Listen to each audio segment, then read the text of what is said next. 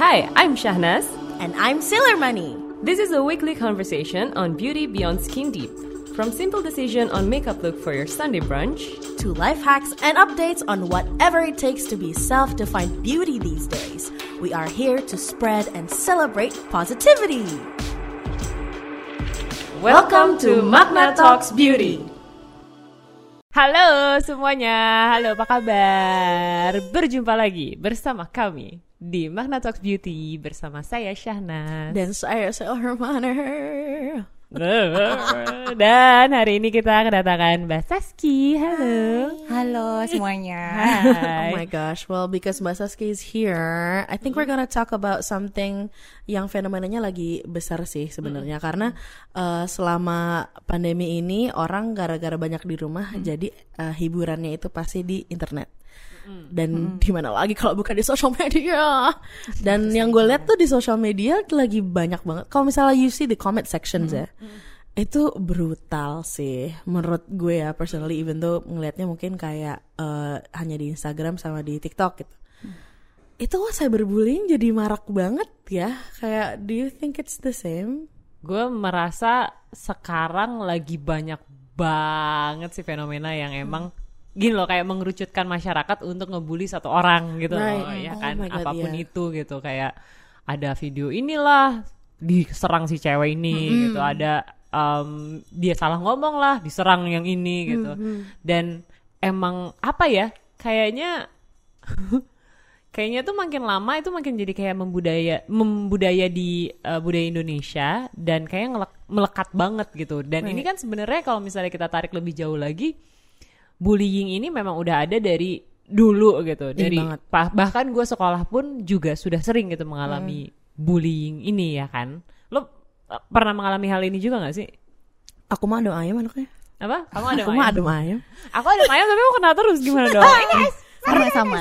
Kamu juga? Sama.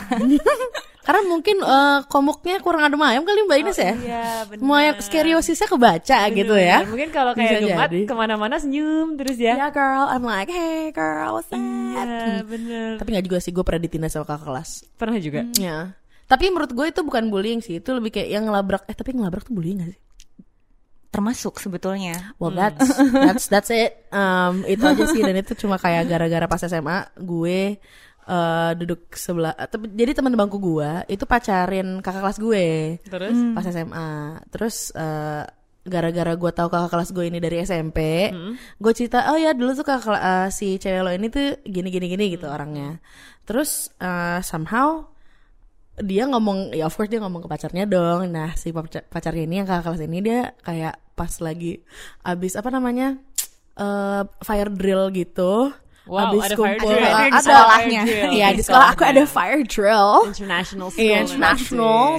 Jadi kita habis berkumpul di lapangan. Tiba-tiba gue pas mau jalan ke kelas dipanggil, Nat lo kesini deh dulu, mau ngomong tapi aku dikeroyok 12 orang. Lo bilang apa ke pacar gue? Gue kayak what do you mean gitu. Tapi kayak gue lempeng aja sih, karena gue tau gue nggak salah, gue nggak ngejelek-jelekin dia. Tapi jatuhnya kayak they're ganging up on me and they're older than me. Dan gue jadi kayak what do I do? Gue pengen tahu sebenarnya definisi bullying tuh apa sih, Mbak Saski? Kalau bullying itu sebenarnya tindakan agresi ya, kayak kita menyerang secara sengaja. Kemudian biasanya tuh dicirikan, satu dia sengaja, kedua tuh ada masalah power, kayak tadi kan ada kakak kelas sama di kelas, atau mungkin kita ngelihat teman kita yang lebih lemah dalam terms apapun lah, misalnya financial, terus mungkin kayak menurut kita secara fisikal dan lain sebagainya gitu. Sama biasanya terjadi berulang. Jadi kalau aku marah sama kamu sekali, belum tentu aku bullying, mungkin aku marah aja gitu ya. Jadi harus beberapa kali gitu untuk tahu. Dan yang menariknya tadi, kalau Gemat bilang itu kayak ada 12 orang, itu biasanya bukan cuman yang ngebully, terus ada yang dibully sama ada bystandernya. Tapi ternyata banyak. Biasanya dari 12 orang itu ada yang ngebulinya banget nih, ada asistennya dia yang ikutan, ada yang ngompor-ngomporin, ada bystander, baru ada si korbannya. Jadi ternyata tuh banyak gitu. Biasanya kita cuma tahu 3 kan, yang menyerang, yang diserang, dan yang lewat gitu. Oke, jadi yang dialami Gemat tuh memang juga salah satu form bullying ya? Kan sengaja, tadi satu sengaja, kedua rame-rame juga kan. Terus kayak ada kakak kelas semua, terus kamu sendirian, gemet aja ikhlas. Tadi dia bilang bukan bullying. Itu kayak bukan bullying deh, itu kayaknya intervention, but iya. Tapi nggak juga. Hai Kak, lo. Intervention banyak bentuknya kan? Iya betul. Nah, tapi ya yang gue penasaran adalah kan ini sebenarnya kalau misalnya kita ngomongin bullying ini tuh banyak banget yang emang udah roots bullying itu tuh udah ada di beberapa, misalnya kita bilang mungkin sekolah, instansi dan banyak hal gitu. Dan gue juga salah satu yang memang waktu sebelum gue masuk ke sekolah ini gue udah tahu nih sekolah ini memang isinya begitu. Emang senioritas itu adalah budaya dan itu udah paket yang udah gue sign up dari awal gitu. Jadi pas gue masuk tuh bukan gimana ya, gue tahu banget ya bullying itu salah gitu, bullying itu memang nggak bener, tapi somehow tuh di situ ya udah gitu, karena memang ini adalah bentuk kayak bisa dianggap bukan menormalisasi, tapi kayak ini tuh yang harus lo lewatin waktu lo kelas 1 supaya lo itu lebih kuat secara karakter gitu. Nah tapi kan itu yang dianggap benar gitu kan jadinya kan, terus jadi kita kayak ngerasa waktu kelas 1 itu ya udah mau diapain juga iya aja. Ya you're gitu powerless kan. anyways. Lo kelas 1 lo tahu apa gitu kan. Dan bahkan waktu gue kelas 1 pun kalau misalnya kita ngomong ke guru gitu ya, kita dianggap lebay ya elah, semua orang juga udah pernah digituin gitu loh. Karena Jadi itu budaya. Jadi waktu kelas 1 pun juga lo ngerasa kayak nggak mungkin deh gue ngomong ke guru atau guru BP gitu kalau gue diginiin gue digituin gitu. Jadi gue terima aja gitu. Nah kalau misalnya kayak begini situasinya gitu ya, kita tuh bisa apa sih sebenarnya? Nah itu juga sebenarnya banyak definisi yang kita, ini kan penelitian bullying tuh udah 40 tahun masih belum kelar kan gitu. Dan kenapa? Karena memang lebih ke definisi orang soal bullying tuh juga suka beda-beda gitu. Mungkin tadi di satu sekolah tertentu anggapannya udah biasa, anggapannya udah, dan bentuk bullying tuh apa sih? Mungkin kayak di satu orang tertentu mikir bullying tuh harus dipukul, harus secara fisik gitu. Tapi padahal ngomong aja kalau itu menyakiti hati kita tuh juga bullying, karena prosesnya di otak kita sakit hati sama sakit fisik tuh sama. Jadi kalau kita patah hati tuh juga sama gitu di otak, prosesnya sama kalau dipukulin gitu. Terbayang ya? Ini sakit hatinya bukan karena bullying kalau gini ya. Membuli diri sendiri. Kenapa aku menyiksa diri sendiri? Terus ada yang relational bullying juga kan, kayak kita nggak diapa-apain tapi dijauhin tiba-tiba gitu. Mungkin teman-teman lain mikirnya ya kan aku cuma nggak mau temenan aja sama dia, cuman buat that person ya itu bullying sebenarnya. Termasuk yang tadi kamu bilang di awal kayak cyberbullying itu juga mulai marak, apalagi sekarang banyak anak-anak yang punya second account. That's crazy. Jadi akhlaknya beda. Bisa gimana account sih? sama enggak gitu, karena bisa lebih bebas berpendapat kan. Kayak gitu. bener-bener ngumpet dari account palsu quote unquote ya. Iya benar. Dia bikin lagi yang bukan buat publik gitu, untuk sekedar ada yang buat stalking, ada yang buat buat melakukan online bullying shopping dan lain sebagainya. Online shopping biar nggak ketahuan gitu ya sama orang gitu. lain. Makanya tadi susah kalau ditanya mulai kita caranya gimana ya menghadapi kalau kayak gitu, karena sebenarnya basicnya lagi-lagi dari rumah juga sih. Karena kan dari rumah tuh gimana cara kita punya yang tadi, kita nggak mungkin bisa melindungi anak kita nggak tahu di luar di sekolah sana dan sekolahnya melakukan seperti apa, apalagi kalau sign up dari awal kita udah tahu ada budaya itu. Berarti kan yang bisa kita kuatin adalah anak tuh di rumah kayak gimana, dan kita tetap, kok tadi Mbak Ines bilang kayak kayaknya kita nggak berusaha menormalisasi, tapi kita sebenarnya kalau keluar dari sekolah itu kita tahu mana yang salah dan mana yang benar. Jadi kita di rumah harus kenceng banget kan ngomong ke anak kita gitu, karena ukurannya tuh bukan kayak itu tindakan yang normal atau enggak, tapi bahkan kita yang ngebully bisa berkembang jadi lebih kriminal daripada itu. Iya kan. Jadi caranya memang, kalau caranya gimana, harusnya pihak sekolah juga ikutan. Yang tadi kan pihak sekolah juga unaware sama definisi bullying gitu. Unaware atau kayak ya bodo udah. Gitu. Karena mungkin diresapi secara teori benar, tapi kayaknya nggak apa-apa gitu. Karena nggak dapat data, ada yang mungkin tersiksa banget gara-gara itu gitu. Nah itu kan kan nggak ada data tambahan, data masukan gitu. Apalagi kalau di situasi kayak gitu biasanya dibilang kayak kamu manja deh, kayak kamu ini deh, itu deh, gitu kan. Dulu tuh jujur gue takut speak up tuh karena gue takut kayak gitu. Takut lemah ya? Gue takut dianggap kayak kalau nggak bisa handle sih gitu loh. Karena semua orang tuh bisa handle gitu. Jadi lo tuh harus bisa handle, seakan kayak gitu loh ke gue. Padahal ya tapi gue juga emang cuek sih. Cuma emang nggak mungkin ngomong kayak gitu ke nyokap atau nggak ngomong ke bokap banget. Karena lo takut dibilang ya elah cuma gitu aja gitu kan. Kalau gue malah mikirnya gue nggak pernah ngomong ke orang tua gue kalau misalnya ada kayak orang ngejauhin gue atau kayak ngejahatin gue, karena gue ngerasanya mereka nggak bakal ngerti. dan mereka juga nggak bakal tahu what to do. Karena gue juga sadar kayak udah beda zaman kali ya, kayak lo nggak mungkin ngerti lah masalah anak remaja yang kayak baru puber gitu loh, dibully sama kakak kelas kayak. Jadi gue nggak mau ngomong juga gitu sama orang tua gue. Ya jadi itu kayak susah karena harus dari sekolah sama dari rumah, bukan susah sih mungkin, tapi semuanya harus bareng-bareng karena sekolah harus ada perubahan, rumah bakal banyak lagi tuh nanti tipsnya gitu kalau dari rumah. Nah, tadi kan juga Gemat sempat ngomong kan mengenai cyberbullying dan offline bullying gitu. Offline of course kita udah ngerasain gitu. Tapi gue tuh mungkin gue boleh cerita sedikit gitu ya. Gue juga pernah di 2019 akhir 2019 akhir setelah Natal.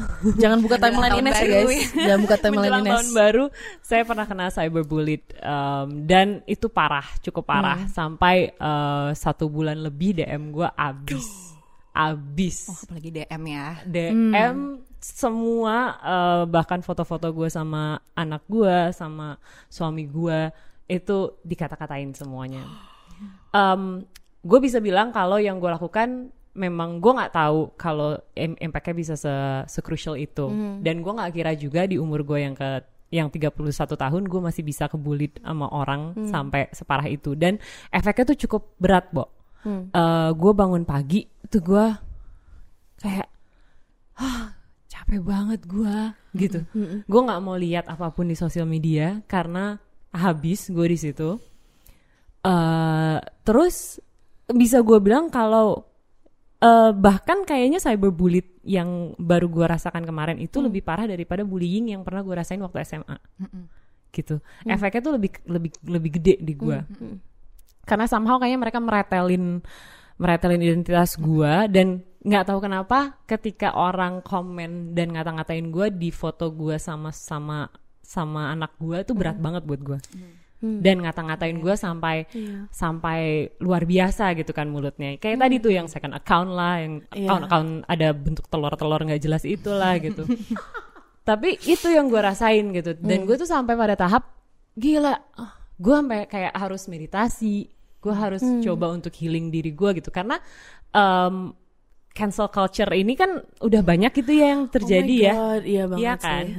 Dan gue ngerasa mungkin memang gue salah karena gue nggak tahu budayanya. Tapi ketika itu terjadi sama lo sampai lo terdampak segitunya tuh, gue baru sadar gila ya efek bullying tuh gede banget ke satu orang ya. Bahkan gue setua ini pun yang gue kira gue udah tegar, udah mateng, udah sangat-sangat bisa memegang diri gue, masih kena goyang gue, goyang banget gitu. Gue sampai nangis sampai gitu. Gila banget. Nah itu sebenarnya how to deal dengan keadaan seperti itu sih, ketika lo emang lo nggak ngira lo bakal kena bully, tapi habis itu lo terbully gitu. Apa yang harusnya kita bisa lakukan gitu loh, Mbak Saski, ketika kayak gitu terjadi kan? Gue mesti mulai dari mana ya? Iya. Oke. Itu udah kan dari pertanyaannya udah jawabannya gitu. Jadi kalau kita ngomong cyberbullying, kesannya kita nggak ketemu orangnya, nggak yang kayak diagres omongan langsung segala macam. Kita nggak kenal sama orangnya. Tapi tidak mengurangi efeknya tuh sama dengan bullying-bullying yang lain. Karena yang diserang tadi kan juga ketika ada agresi, bentuknya mau verbal, bentuknya mau ya fisik, cyber segala macam itu kan otaknya tetap sama yang diserang kan. Kita tetap kayak jadi ya tadi yang aku bilang sama kayak patah hati itu. Kalau kita diomongin gak enak, kita dapat experience gak enak, tetap aja otak yang kena tuh sama. Jadinya jadi cemas anaknya atau orangnya. Apalagi kalau remaja ya yang kita belum tahu identitas kita lagi dicari banget, kita lagi butuh image gitu, dan itu normal di masanya mereka. Tiba-tiba ada yang ngebully, DM segala macam, wajar aja bangun kayak Mbak Ines mikir salah gue tuh apa ya. Kita jadi mencari terus kesalahan kita tuh apa, yang bisa jadi pada situasi itu belum tentu kita salah 100%.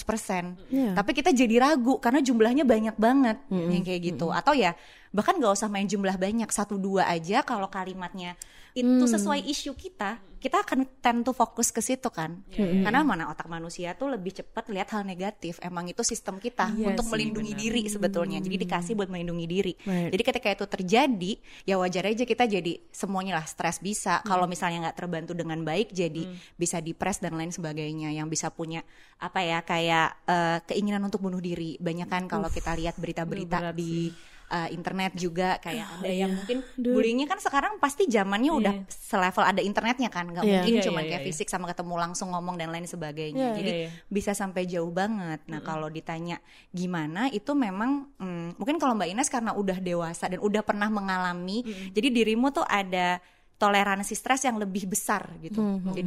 Jadi bisa mencari tahu langsung mikir ini tuh salah gua apa salah siapa. Ini kan lebih sakit hati anak kena dikatain, suami kena dikatain kan. Ada orang-orang yang sebenarnya gak salah kok jadi, dan itu bagian dari identitasku gitu. Dan ketika itu terjadi tuh gue langsung minta maaf sebenarnya Mbak.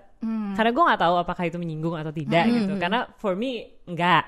Ya tapi kayaknya tentu saja mereka merasa tersakiti gitu kan. Of course gue akan minta maaf karena intinya adalah gue mengeluarkan sesuatu mungkin yang mereka tidak bisa terima. Oke, I'm sorry gitu, langsung gitu. Tapi ternyata tidak dimaafkan gitu loh, dan malah omongannya tuh kemana-mana kayak lo mati aja, lo ini aja, lo dan bisa mencari masa lalu untuk diserang lagi balik gitu kan. Iya benar-benar kayak mau dihancurin muka gue, mau didorong lah, mau itu kan sebenarnya kayak teror banget, teror banget kan Mat. Gila banget sih. Dan cukup lama gitu loh untuk gue bisa recover. Dan yang gue lakukan waktu itu gue coba cari tahu beberapa hal gitu ya. Dan ketika gue melihat lebih jauh ke orang-orang yang melakukan cyberbullying ini ke gue, lebih banyak usianya muda, usia remaja. Girl. Nah, mereka ini sebenarnya kan, ya gue ketika ini terjadi anak-anak marah-marah sama gue gitu ya, gue mohon maaf, udah gitu. Cuma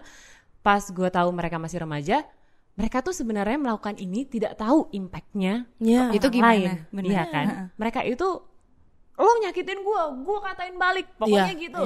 Padahal mereka nggak tahu ketika lo ngatain, ketika lo ngeluarin DM itu ke gue, terbaca lo gitu. Jangan kira tidak sampai lo ke saya gitu. Terbaca semuanya ke saya dan itu menyakiti saya gitu. Jadi apa yang kalian taruh di situ kan ada dampaknya ke kita. Tapi kan mungkin mereka ini masih remaja, kayak waktu kita masih remaja pun kita nggak tahu ketika kita bullying itu akan dampak apa yang akan terjadi ke orang ini ya. Karena emang sesuai dengan bawaan biologisnya mereka. Jadi kita tuh punya bagian otak di paling depan untuk menahan impuls. Biasanya tumbuhnya di 20-an tahun ke atas, bahkan bisa jadi gak tumbuh-tumbuh gitu. Kalau kita gak pernah latihan, jadi kita gak bisa planning segala macam. Jadi itu pentingnya intervensi dari awal kan, Mbak Ines dan Gemat, kayak dari kecil. Kenapa? Karena otak tuh punya sistem, kalau kita sering latihan, dia tetap jalan. Nah ini kan mereka impulsivitasnya masih tinggi. Gak usah risk behavior yang biasa-biasa aja, yang riskinya mungkin kayak dia lompat pagar itu aja bisa, apalagi cuma nge-DM orang gitu kan. Itu kan sesuatu yang mudah mereka lakukan gitu. Jadi satu emang wajar, makanya kedua pendidikan bullyingnya, ketika kita ngomongin bullying itu nggak ada cara tips cepat gitu. Itu harus dari bawah banget, dari kecil banget, dan mungkin kita juga harus pas dari sekolah dan lain sebagainya tadi. Untung dirimu punya sistem, mereka remaja, bisa mikir langsung ya kira-kira mungkin apa yang sudah bagus dan belum bagus di mereka. Jadi dirimu bisa memaafkan dengan lebih legowo. Kan lagi-lagi memaafkan tuh bukan untuk orang lain, tapi buat kita sendiri. Nah memaafkan latihannya beda lagi gitu. Jadi bahwa mereka aware, mereka maafin dan lain sebagainya tuh harus dilatih dari kecil kan. Sama ini juga sih kayak yang sebenarnya aku emang bingung zaman sekarang tuh, adalah transfer knowledge mengenai atau value ya tentang si akhlak itu sendiri atau karakter-karakter yang baik gitu. Karena bisa beda ya kalau dia tiba-tiba orangnya nggak kenal, pakai second account offline atau online. Itu sih menurut aku penting banget. Somehow kok di zaman sekarang itu jadi nggak apa-apa, itu jadi wajar gitu. I feel like gue sih ngerasanya kalau misalnya orang bikin kayak second account or like fake account, it's how they kind of like, jadi bukannya akhlaknya gak nempel atau gimana, cuman lebih kayak I have so many sides of me. Gue pengen kayak ngebuang melontarkan atau mengekspresikan yang jelek-jelek tuh di account ini karena orang gak tahu ini gue. Gitu. Karena kayak alter ego. Iya, karena ada kayak, of course kayak semua orang tuh punya kayak pent up anger mungkin, atau kayak ada suatu emosi yang tidak bisa diekspresikan karena sesuatu hal. Humanis sih sebenarnya. Iya, sangat humanis. Cuman kayak dude, to attack someone dari kayak second account itu kayak honestly gue punya second account, tapi kayak untuk tujuannya tapi apa? Tujuannya apa? Second account di mana?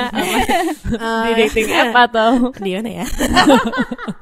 Enggak, beneran misalnya kayak di Instagram gitu loh, kayak gue satu ada yang lebih kayak private banget yang buat kayak teman-teman gue aja gitu, yang deket-deket gitu. Cuman I would never go out of my way to use that account untuk menyerang orang gitu. I think kalau misalnya di umur-umur itu gue yakin pasti karena gue harus gain some kind of power. Gue harus kayak flame my own ego. Jadinya mereka harus kayak ngejatuhin orang biar mereka ngerasa lebih di atas. And I feel like ya betul kata Saskia tadi, harus mulainya dari rumah semuanya. Iya, gitu. dan maksudnya ya nggak apa-apa, benar, nggak ada salahnya orang punya fake account sama second account. Cuman tujuan digunakannya buat apa? Dan kalaupun kita punya alter ego mana yang sebenarnya kita wajarkan untuk boleh loh menyakiti orang lain. Alter ego kan bisa aja hobinya beda atau cara kita mengekspresikan diri beda, tapi bukan menyerang orang terus jadi nggak apa-apa kan alter egoku lagi ini. Nah kalau begitu tuh mungkin ada yang ada perlu improvement nih dari dalam diri sendiri. For sure. Yang salah apa yang nggak bisa keluar dan menariknya kalau kita ngomongin research bullying terakhir, pembuli dan yang dibully tuh punya kesulitan yang cukup sama. Salah satunya kesulitan ngobrol sama teman atau orang tua. Oh ya? Iya gitu. Berarti emang masalahnya komunikasi ya? Lumayan karena dia kalau kita tahu kita salah, kita tahu kita nggak oke, kita dari feedback orang juga. Kita tahu batasan di mana value-nya oke nggak oke ya dari rumah, dari teman-teman. Jadi kan feedback sosial tuh penting juga kan buat kita untuk tahu ya sekolah dan lain sebagainya. Iya sih, tapi yang jadi satu permasalahan gue juga tadi, maksudnya dengar dari Mbak Saski begitu banyak hal yang memang sebenarnya harus dimulai dari rumah gitu. Dan sekarang sebagai orang tua gitu, gimana sih cara untuk benar-benar tahu kalau kita bisa menanamkan akhlak ini tuh ke dia dan jangan sampai lepas gitu. Cara menanamkannya dan untuk make sure kalau lo bisa membawa ini kemana-mana kemana-mana ya gitu. Jadi lo jangan sampai one day gue lihat lo attacking someone dan lo mengira itu baik-baik aja gitu. Yang pertama jawabannya kita sendiri udah punya akhlak yang sama atau belum. Period. Itu dulu. Gimana Mat? Period. Iya karena kadang kayak ya gitu kan, kadang kan agresi kan kejadian aja ya. Misalnya kita lagi ngerumpi gitu, terus ada anak kecil, ada anak kita, terus kita ngomongin satu orang kayak tuh orang tuh aneh banget, gini gitu. Anak lihat, oh wajar ya kalau kita ngomongin orang tuh kayak gitu. Itu bibit awal pertama bisa ngomongin. Atau kalau orang tua antara ayah dan ibu berantem tuh konflik kayak gimana cara nyelesainnya. Dia bisa lihat monkey see monkey do seperti biasa kan kalau anak gitu. Kemudian kalau kita mendisiplinkan anak gitu, kayak misalnya dia melakukan suatu kesalahan, cara kita gimana? Karena itu semua it's all about power. Ada orang tua, ada anak, ada suami, ada istri misalnya. Walaupun misalnya sama, tapi kadang-kadang kan ada sesuatu yang harus dinominasi gitu kan. Itu pun di sekolah juga kayak gitu. Gimana sih cara guru misalnya memberikan feedback kepada anak yang dianggap melakukan kesalahan? Kan dia juga lihat itu yang jadi set normal atau nggak normal di dia gitu. Jadi yang pertama ya kita reflect dulu, kita nih udah melakukan apa gitu selama dia dari kecil sampai besar. Karena juga banyak banget bullier itu dari keluarga yang sangat otoriter dan nge-punish anaknya gitu. Karena itu jadi hal yang wajar kan. Aku mukul kamu kan lah orang tua aku aja kalau berantem pukul-pukulan, ya kan? Atau kata-kataan gitu. Pasti langsung jadi dia itu tercerminkan. Bisa jadi dia nggak sadar kalau itu perbuatan yang tidak baik. Tuh dari awal juga. Nah kalau karakteran kita kamu lagi-lagi tuh ya, kita mau set karakter apa, anak tuh delivernya kayak gimana gitu sih. Berarti tadi kita udah ngomongin tentang like how do you see and how do you handle bullying. So now untuk korban, dude, how did you handle it as a victim? Karena gue kalau karena gue anaknya agak botam ya, bodamski. Jadi gue bener kayak brush it off. And then tadi ya kayak gue nggak ngobrol sama orang tua gue. However, gue melakukan hampir mirip sih sama yang lo lakukan. I train myself to stop caring. Damn. Kayaknya bener-bener sampai sekarang tuh gue mencoba untuk melakukan itu gitu. Dan apalagi yang baru-baru gue rasain ini gitu. Udahlah gitu. Karena emang ya lo nggak akan bisa benar di mata semua orang juga. Betul. Ya kan, sebenarnya itu kan. Dan gue mencoba give myself a break. Ya udahlah gitu. Nggak apa-apa kok lo salah sedikit gitu di karir lo 11 tahun nih di TV setiap hari. lo slip sekali nyakitin orang, meskipun gue saat itu gue masih benar-benar gue nggak tahu gue ngapain, cuma ya udahlah. Gue waktu itu kemarin tuh mikirnya gitu, ya udahlah gitu. Dan lo bisa memaafkan mereka, lo lebih baik dari ini. Jadi jangan dendam meskipun trauma lo. Iya, bayang banget lah takut. Bayang kalau misalnya trauma berarti kalau misalnya anak masih sekolah gitu atau kayak remaja tuh gimana gitu. I think I wanna know how, misalnya as parents kalau misalnya anak lo dibully tuh gimana sih cara menanggulangi trauma dia, atau kayak how to behave better? Mungkin sebenarnya kayak tadi kan Gemat bilang nggak cerita ya. Jadi pertama yang harus dilakukan orang tua tuh sebenarnya lebih aware sih anaknya tuh state emosinya kayak gimana.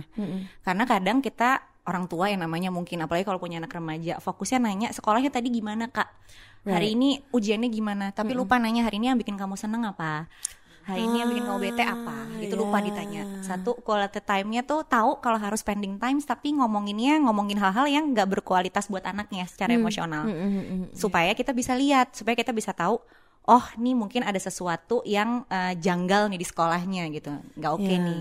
Terus ngelihat ekspresi anaknya, apakah dia jadi tiba-tiba nggak mau ke sekolah atau jadi murung terus, ada perubahan sikap yang drastis, ada mungkin barang-barangnya kalau masih nggak sekolah online barang-barangnya kok hilang mulu gitu, tapi kan sekarang bisa dikirim juga ya barang kalau dipalak gitu. Ya ini maksudnya kayak ada banyak kan yang kita bisa lihat, oh ada perubahan. Satu, kita aware dulu sama perubahannya. Kedua, kita aja ngomong, terutama kalau anak kita nggak biasa ngobrol sama kita, akan aneh kan. Kalau kita tiba-tiba datang, janjian gue mau dimarahin, anaknya juga mikirnya gitu. Oh my god, that's me, that's my whole life. Halo mama bapak.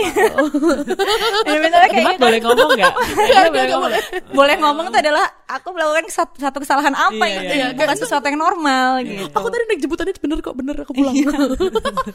Iya. Kedua, kita harus spend time, kayak misalnya ya udah kita spend time 15 menit, coba ganti pertanyaan gitu tiap hari kalau sibuk banget. Terus nanti kalau sampai anaknya cerita gitu, misalnya kita mancing susah, kita nanya teman kamu yang kamu suka siapa, yang nggak suka siapa gitu, terus tiba-tiba ngomong, dengerin dulu, jangan dipotong kayak kalau papa jadi kamu, papa pukul balik misalnya.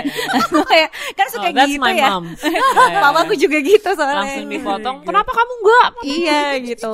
Atau malah kitanya jadi baper juga, ikutan nangis bareng gitu. Nah itu juga don't take it personally dulu gitu, karena kita perlu denger dia.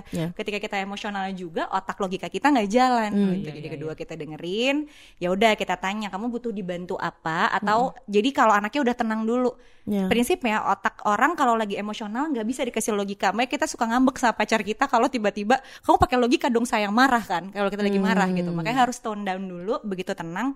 Ya udah, kita bisa melakukan apa habis ini, mungkin bisa dipandu hal yang bisa kamu kontrol, apa yang nggak bisa apa, kayak tadi yang nggak bisa dikontrol besok dia masih ngatain gue lagi apa enggak, tapi yang bisa kita kontrol gimana cara kita bisa maafin ini orang, gimana cara kita untuk bisa punya kalimat yang lebih baik besok-besoknya gitu. Jadi kan itu bukan ujian ya, tapi itu cara untuk kita naik level, kita dapat insight kayak Mbak Ines tadi gitu. Itu kan butuh pelatihan panjang. Baru kalau misalnya semua udah dilakukan, misalnya kalau ke teenagers di sekolah juga kita udah coba ya, mama papa coba ngomong sama sekolah kamu. Kita juga mesti lihat tipikal sekolahnya kayak apa, karena jangan jadi backfire juga ke dia. Karena itu ada level sekolah yang harus dibenerin juga kan. Baru setelahnya kalau semua udah dilakukan terus tetap anaknya masih ketakutan padahal semua yang dikontrol udah dilakukan, mungkin perlu konsultasi. Jangan-jangan ada masalah lain, mungkin dia terserang secara self esteemnya, mungkin terserang secara hal-hal lain lah yang kita perlu bantuan untuk ngeterapi. Oke nih, apa yang membuat kamu benci sama diri kamu dan lain sebagainya. Itu jadi kayak jalan terakhirnya kalau semuanya nggak bisa. Itu sih yang perlu dilakukan orang tua ya. Help ya. Oke. Nah, yang sulit juga ketika misalnya anak kita justru menjadi seorang bully. Iya, how do you do that? Karena menurut gue kalau misal lo nggak dipanggil sama guru, ya lo nggak bakal tahu. Masa orang tua lo nggak bakal tahu kalau lo tuh bully gitu. Dan kayak kalau lo dibully aja lo kayak susah ngaku ke orang tua. Gimana kalau lo yang bully? Kayak, hi ma, I'm a bully at school. Like I just punched this kid. Kayak enggak dong. Gitu. So like how? Gimana? Iya, makanya maksudnya pendekatannya untuk kamu ngebully anak ini ya. Itu kan nggak, ya sulit banget maksudnya. Mengakui juga sulit ya. Kayaknya dikasih pengertian dulu nggak sih kayak bullying itu mungkin apa ya nggak sih? Iya, kita harus nanya ke ibunya Giant ya. Iya. Giant, Suneo, dia juga dimarahin terus sama ibunya mana ya? Kesian banget si Nobitanya tuh kan banyak tuh berarti ya. Ya kan jetotin terus. Nah, gimana tuh kalau kita punya anak kayak Giant? Yang pertama kita tanya dulu, kita Giant juga apa bukan? Karena that is very true. That is very true. Ya karena ibunya Giant selalu jawab gitu. Pulang ke rumah ya gimana anaknya kayak gituin orang lain gitu. Jadi pertama kita sadar dulu, karena tipikalnya dua. Satu, kita kadang nggak terima dikasih tahu kayak gitu. Atau kayak kita ngerasa ya itu kan emang kayak gitu baik-baik aja. Kadang-kadang kan gitu kan. Jadi kita harus tahu gitu kayak ini tuh bermasalah nggak sih? Mungkin kadang aku suka bilang sama parents yang anaknya punya kasus dia yang membuli gitu, bahwa ini tuh bukan masalah, namanya juga anak-anak sekarang kayak begini, tapi dia punya potensi kalau kita nggak memberikan boundaries gitu, kayak ini benar, ini nggak boleh, ini boleh, nanti semakin besar dia bisa terlibat kegiatan yang lebih violent lagi gitu, dan lo nggak tahu, udah terlambat segalanya gitu. Jadi pertama starts dari orang tuanya aware dulu bahwa ini oke dan nggak oke, kemudian bertanya ke diri sendiri, kita tuh pernah kayak gitu nggak ya? Satu, pernah mencontohkan itu kah atau kelihatan seperti itu? Dan seberapa sering kita ngobrol sama anak kita? Jangan-jangan ada juga yang kita miss, anak kita mau cerita apa, kita nggak peduli, dia punya masalah, nggak ada yang nge-feedback, gantian dia bully orang gitu. Jadi kan sebenarnya juga mereka juga punya insecurity ya, yang ngebully juga. Bukan aku membela yang membully nih, karena kebanyakan memang jadi juga nggak tahu dia harus berbuat apa gitu, dan bisa depres juga dan lain sebagainya, kurang support juga. That's actually very bener true. Kan, karena mungkin teman-temannya juga bukan di lingkaran teman-teman yang positif buat dia juga gitu. Iya, jadi kayak wah ya lingkungan juga penting lingkungan banget, ngaruh banget buat mereka. Baru aja ngomong anaknya baik-baik, tanya, dengerin dulu, karena bisa jadi anaknya nggak tahu itu salah. Soalnya kan orang sampai besar ya, kalau kita langsung bilang kamu salah, langsung nggak jadi cerita kan. Jadi dengerin dulu, terus nanti kita bisa, kalau kita nggak ada yang cari satu hal yang kita bisa agree dari anak kita. Jadi misalnya dia mukul, dia cyberbullying segala macam, ini gak ada yang benar, baru kita bisa bersepakat pada, oh mama sama papa tahu kamu marah banget ya sama anak ini. Itu kan sepakat sama perasaan dia.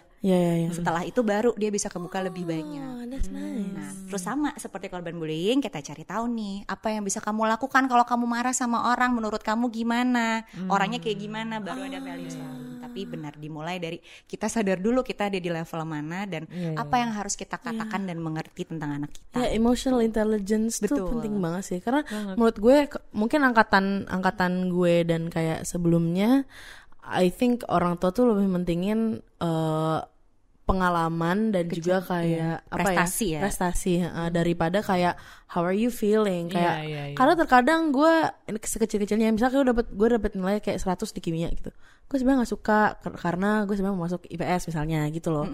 Kayak yang gitu-gitu itu nggak ditanyain. Jadi kayak I feel like if more parents could be more aware about their children's emotions dan reaffirming that aja dulu, kayak nggak apa-apa, emang harusnya kamu boleh gitu merasakan kayak berbagai hal. Menurut gue itu bakal kayak sangat membantu banget untuk jadi lebih deket gitu loh. Karena knowledge bisa dicari, tapi pembiasaan kita paham perasaan tuh lebih susah dibiasain.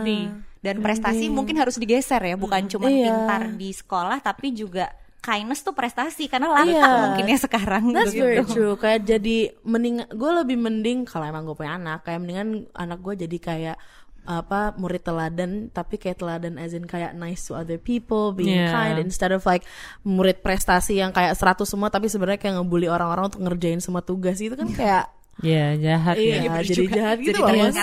Iya sih. Dan ada satu lagi yang gue juga penasaran tuh, tadi Saski sempat bilang kalau semua tuh ada role-nya masing-masing gitu. Ketika bullying terjadi, ternyata ada yang asisten bully, ada yang bully, ada yang nah kan ada juga bystander nih. Kalau misalnya kita kembali lagi ke Doraemon, ada Shizuka gitu misalnya, yang nggak ngapa-ngapain tapi hadir di situ. Sunio tapi ya nggak sih Sunio asisten. Deki mungkin ya. Deki Shizuka tuh kan sebenarnya nggak ngapa-ngapain ya. Betul. Mereka ada di situ, tapi mereka kayak aja gitu, ngelihat Nobita dijitakin, silahkan gitu. Nah kan banyak dari kita yang sebenarnya juga kayak Shizuka gitu. Apa sih sebenarnya yang harus kita lakukan ketika kita melihat ada bullying terjadi di depan mata kita gitu? Karena to be honest, kalau waktu gue SMA, gue nggak ngebully sama sekali, karena gue kayak nggak peduli sama sekali aja gitu. Gue lebih milih spend time sama musik gue gitu, atau ngapain gitu ya, gue mau dengerin itu gitu. Dan dulu gue suka nyari tentang aliens and UFOs gitu kan, jadi gue lebih suka nyariin itu. Terus crop circle gitu. Betul, saya suka itu, gue lebih suka nyari itu. Tapi kan ada yang sebenarnya harus diubah gitu di situ. Ketika lo melihat sesuatu di depan mata lo, ya lo harusnya bilang dong, lo nggak usah marah-marah kali sama nih anak, sian juga dia nggak ngapain gitu. Mestinya kan gue bisa ngomong kayak gitu, tapi gue nggak melakukan karena mayoritas dari teman-teman gue memang galak ke adik kelas gitu. Nah, apa sih sebenarnya yang bisa dilakukan supaya lo nggak jadi bystander gitu. Bukan warga gitu ya, yang lain yang juga terlibat di situ. Ya, kayak ya janganlah, nggak usah gitu, kesian kali gitu. Nah ini makanya memang di beberapa penelitian tuh bystander intervention tuh kadang ngaruh, kadang enggak gitu. Jadi yang ngaruh adalah kalau bystandernya kebetulan emang hati nuraninya tuh juga mudah tergerak, terus orangnya lebih berani untuk mengungkapkan opininya. Jadi aku ngelihatnya lebih ke itu penanaman value apa ke anak kita sih, untuk supaya misalnya dia bisa berani speak up, being assertive gitu, terus kayak tahu mana yang salah, mana yang benar gitu, self awareness-nya bagus supaya kalau dia jadi bystander lagi-lagi dia bisa ikutan. Mungkin yang kalau teman-teman bystander perlu tahu justru yang namanya bullying ini harus diedukasi dari kecil ya. Bentuknya tuh apa aja yang karena tadi kan kita kadang nggak tahu batasannya sampai mana gitu. Kemudian juga buat teman-teman bystander mungkin harus ingat kalau kita diem itu meningkatkan orang untuk merasa bahwa ini kejadian yang benar, karena kan bulliernya nyari power. Dengan ada orang lain diem, oh bener nih dia juga takut gitu, makin terpuaskan, makin dia kayak begitu gitu. Jadi mungkin untuk si bystandernya justru harus kasih tahu kalau itu terjadi, pertama kamu bisa apa gitu, misalnya kayak kalau bahaya banget gitu, dia lihat orang digebukin atau kayak lihat orang tuh diserang banget, kita bisa lapor kemana gitu. Misalnya kalau di sekolah bisa lapor ke guru, atau kita bisa bilang ke orang tua, aku kasihan deh sama teman aku gini gitu, atau kita tanya kabar temennya, kamu ada yang perlu aku bantu nggak? Kadang kan mungkin dia nggak perlu dibantu tapi dengerin gue aja deh, atau kita cuman kasih support emosional gitu. Nah terus baru kalau kita ada waktu mungkin kita bisa bilang ke si yang bulliernya, mungkin siapa tahu dia nggak tahu itu salah gitu. Jangan kalau Suneo kan dia asisten dan kompor sekaligus ya. Membantu ya. Iya, jadi kita bisa bilang juga ke mereka, tapi kan itu butuh. Kadang kita juga suka takut karena mungkin itu anak-anak populer di sekolah yang kalau kita ngomong kita malah diserang balik gitu kan. Ada sanksi sosialnya itu sih. Ada sanksi sosial lain. Jadi ya memang itu kalau bystander, menurut aku bystander nggak bystander dari kecil orang harus tahu bullying itu apa, kemudian tadi gimana caranya orang speak up dan lari kemana kalau itu bahaya banget. Gitu. Yes. Iya, itu penting. Thank you banget Saski udah hadir dan at least kita bisa ngasih tahu banyak orang kalau ada sesuatu terjadi di depan mata kita gitu. Kita bisa mulai merangkul korban dulu dan juga si bulinya juga bisa dikasih tahu gitu. Stop this gitu, karena nggak penting yang lo lakukan tuh nggak penting, malah berdampak lebih jauh, dan mulai untuk mendengarkan mereka sih sebenarnya si korban-korban ini juga. Of course. Oke, jadi buat teman-teman di luar sana yang kamu experience bullying, kamu jadi merasa tertindas di lingkungan kamu, please do not be afraid to seek out help from your parents or from your friends. Atau mungkin kalau misalnya emang udah lebih parah lagi, kamu ngerasa benar kayak tadi kata Mbak Saskia bilang, self esteem kamu udah diserang gitu, udah kayak low banget, mungkin bisa minta tolong orang tua untuk sambungin ke professional help. Ya, dan I think the most important thing is to surround yourself with positive people in your life. Betul. Dan kalau misalnya memang ada yang mau report gitu ya, bullying case, atau kalian ingin mereport apa yang terjadi ke kalian, bisa hubungin teks di bawah ini, cari informasi di situ. Mudah-mudahan bisa ada jalan keluarnya. Amin. Dan jangan lupa untuk apa yang dibilang Gemma tadi, untuk benar-benar surround yourself with positive people. Pertemanan positif, karena kita semua sahabat. Yay. Thank you for watching Talks Beauty this week. We will see you next week. Bye. Bye-bye. Hi, I'm Shahnaz. And I'm Sailor Money. This is a weekly conversation on beauty beyond skin deep. From simple decision on makeup look for your Sunday brunch, to life hacks and updates on whatever it takes to be self-defined beauty these days, we are here to spread and celebrate positivity. Welcome to Magna Talks Beauty.